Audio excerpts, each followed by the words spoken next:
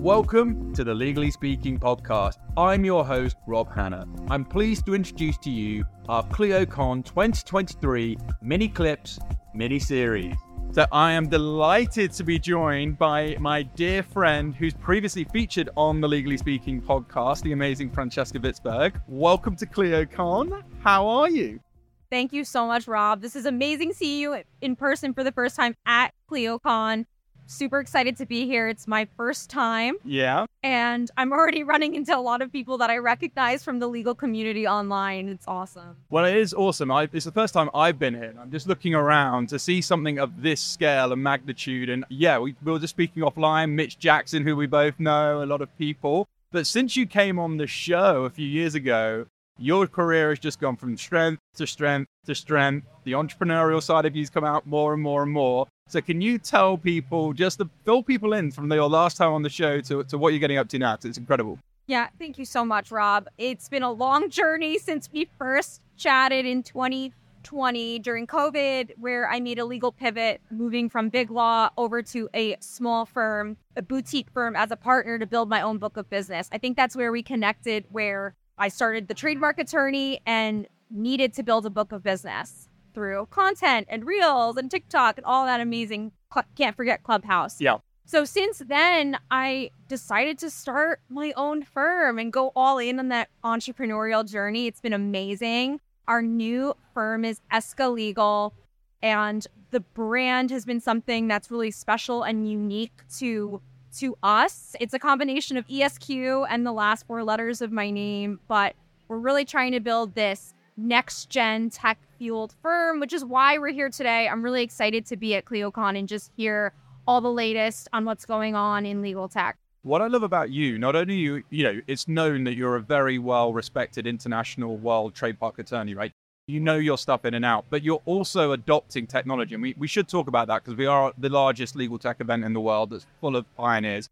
You mentioned off air, like Clio has really helped you as a business owner. So people listening in who might be thinking about old technology providers, just talk us through your journey with Clio and that's how it's helped you and your firm. Clio has been invaluable to our business. Invaluable.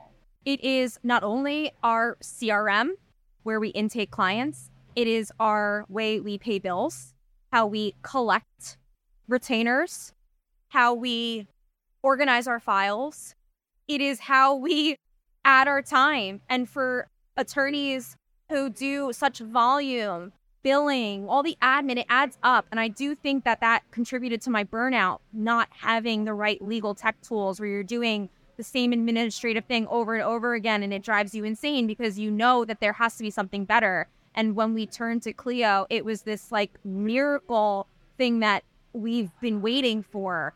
The fact that it exists and it's really not wildly expensive, every single, they make it really affordable for small businesses, which I think is huge. And it also, I think, is going to encourage more and more lawyers to venture off and start their own, because it's nerve-wracking to start your own firm and think, okay, well, what software do I need? Is that going to put me out of business by having all these high expenses? But Clio makes it so reasonable and easy for startups and attorneys to just start their own firm and have all the tools at their access. It really has been a game changer. It's saved us hundreds of thousands of dollars truly through some of its automation tools. It has an amazing email filing and time entry tool that integrates into Microsoft that has made our life so much easier. So we love it. And that's a great case study that you shared there. How do you, again, for people who are probably thinking of starting their firm, or I need to embrace, I've just listened to Jack Newton's keynote speech, which is obviously a lot about AI, and they've just released Clio Duo and all these other features. How do you sort of look at how did you decide Clio was the right one for you? Because people will be listening here, there's so many different options. Like, as a law firm owner, what are the key criteria for you that you use to vet to ensure you got the right product to help you grow? We looked for ease. Yeah. We looked for interface aesthetic and integration. And we found that Clio was a one-stop shop. And I heard about Clio when I came on your podcast and had no idea what it was until becoming a small firm owner and really, really learning all of it's not just a law firm platform. It does so much more. It crosses so many business and legal necessities that every single law firm needs. It's made it very easy for us. And I think they also made it very easy for the onboarding. Customer service was great. And we felt that we got a lot of the attention from the sales rep, that it made it very easy for us to make the choice of Clio. Okay. And that's a great case study. What I want to ask is, you're always looking ahead, going ahead, like you never stand still. Like, what's the future for you? What are the future plans? Like, it's just a phenomenal story. And I would encourage people, go back and listen to Francesca's original episode on the Legally Speaking podcast, and then go and check her out online and check out what she's been getting up to and listen to this episode, because where you're going to be in another few years' time, I'm excited about. But give us a little snapshot. Thank you. So with all of the technology, I do believe we're going to crack the code on streamlining and automating a lot of intellectual property services. Okay. A lot of it is concierge style, especially with that bigger law firm service, where we're still trying to deliver high quality service to clients. But we believe that by keeping expenses low and figuring out how to automate using technology, AI, we can continue to keep the costs affordable and competitive, so that clients can get really good IP service without it costing a fortune. Yeah. That's kind of the direction that we will be going in the next couple of years. And one thing I wanted to ask about, you've obviously got the interpersonal and people skills on top of obviously embracing technology. How have you found technology has helped you? Because you mentioned it's reduced a lot of time, right? It saved you a lot of time, a lot of systems you invested. Has that helped you in terms of the human connection with clients, building relationships, building your brand, all these other things? Because I think that's what's important, particularly for small and mid-sized firms. It's like being more human, and I think connecting more with your clients. Have you found that advantageous for you? In our mission, humanizing the law is one of our missions, it's one of our values. And thankfully, through all of these amazing virtual tools, I mean, think of Zoom, Reels, Clubhouse, all of this amazing technology that quite honestly came out of a really bad thing, came out of COVID. COVID forced us all to figure out, how can we use digital tools to still have that human touch?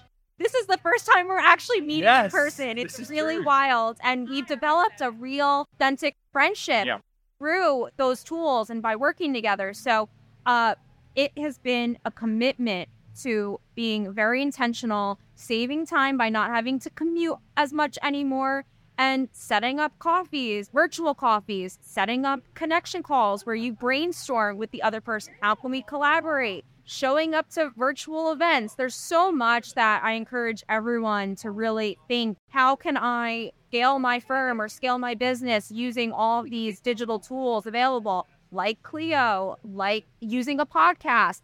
You've built a whole community through your podcast, giving your community value by bringing on guest speakers that then they can connect with. But also too, you've built your brand because you've now brought on those experts who become partners. So it's really exciting. I think we're in a really great place in the world and in time and history right now where it's taking off. And I'm so excited. I just want to use all of it. So it's like a little overwhelming, but also exciting to see and learn today what's available. Well, from all of us on the Legally Speaking podcast, I'm excited. We're excited. We're going to sit down again, probably in ClioCon next year, for sure, which is going to be in Texas, Austin. It's just been announced, so I'm excited. But I would highly encourage you, check out Francesca, check her out on all of the socials, because what she's doing is not only pioneering, she's doing it in a way that I think is the modern lawyer. And so I'm really excited. Thank you so much for sitting down with me at ClioCon, our first time we've ever met in person. It's been an absolute pleasure. Thank you. Thanks, Rob.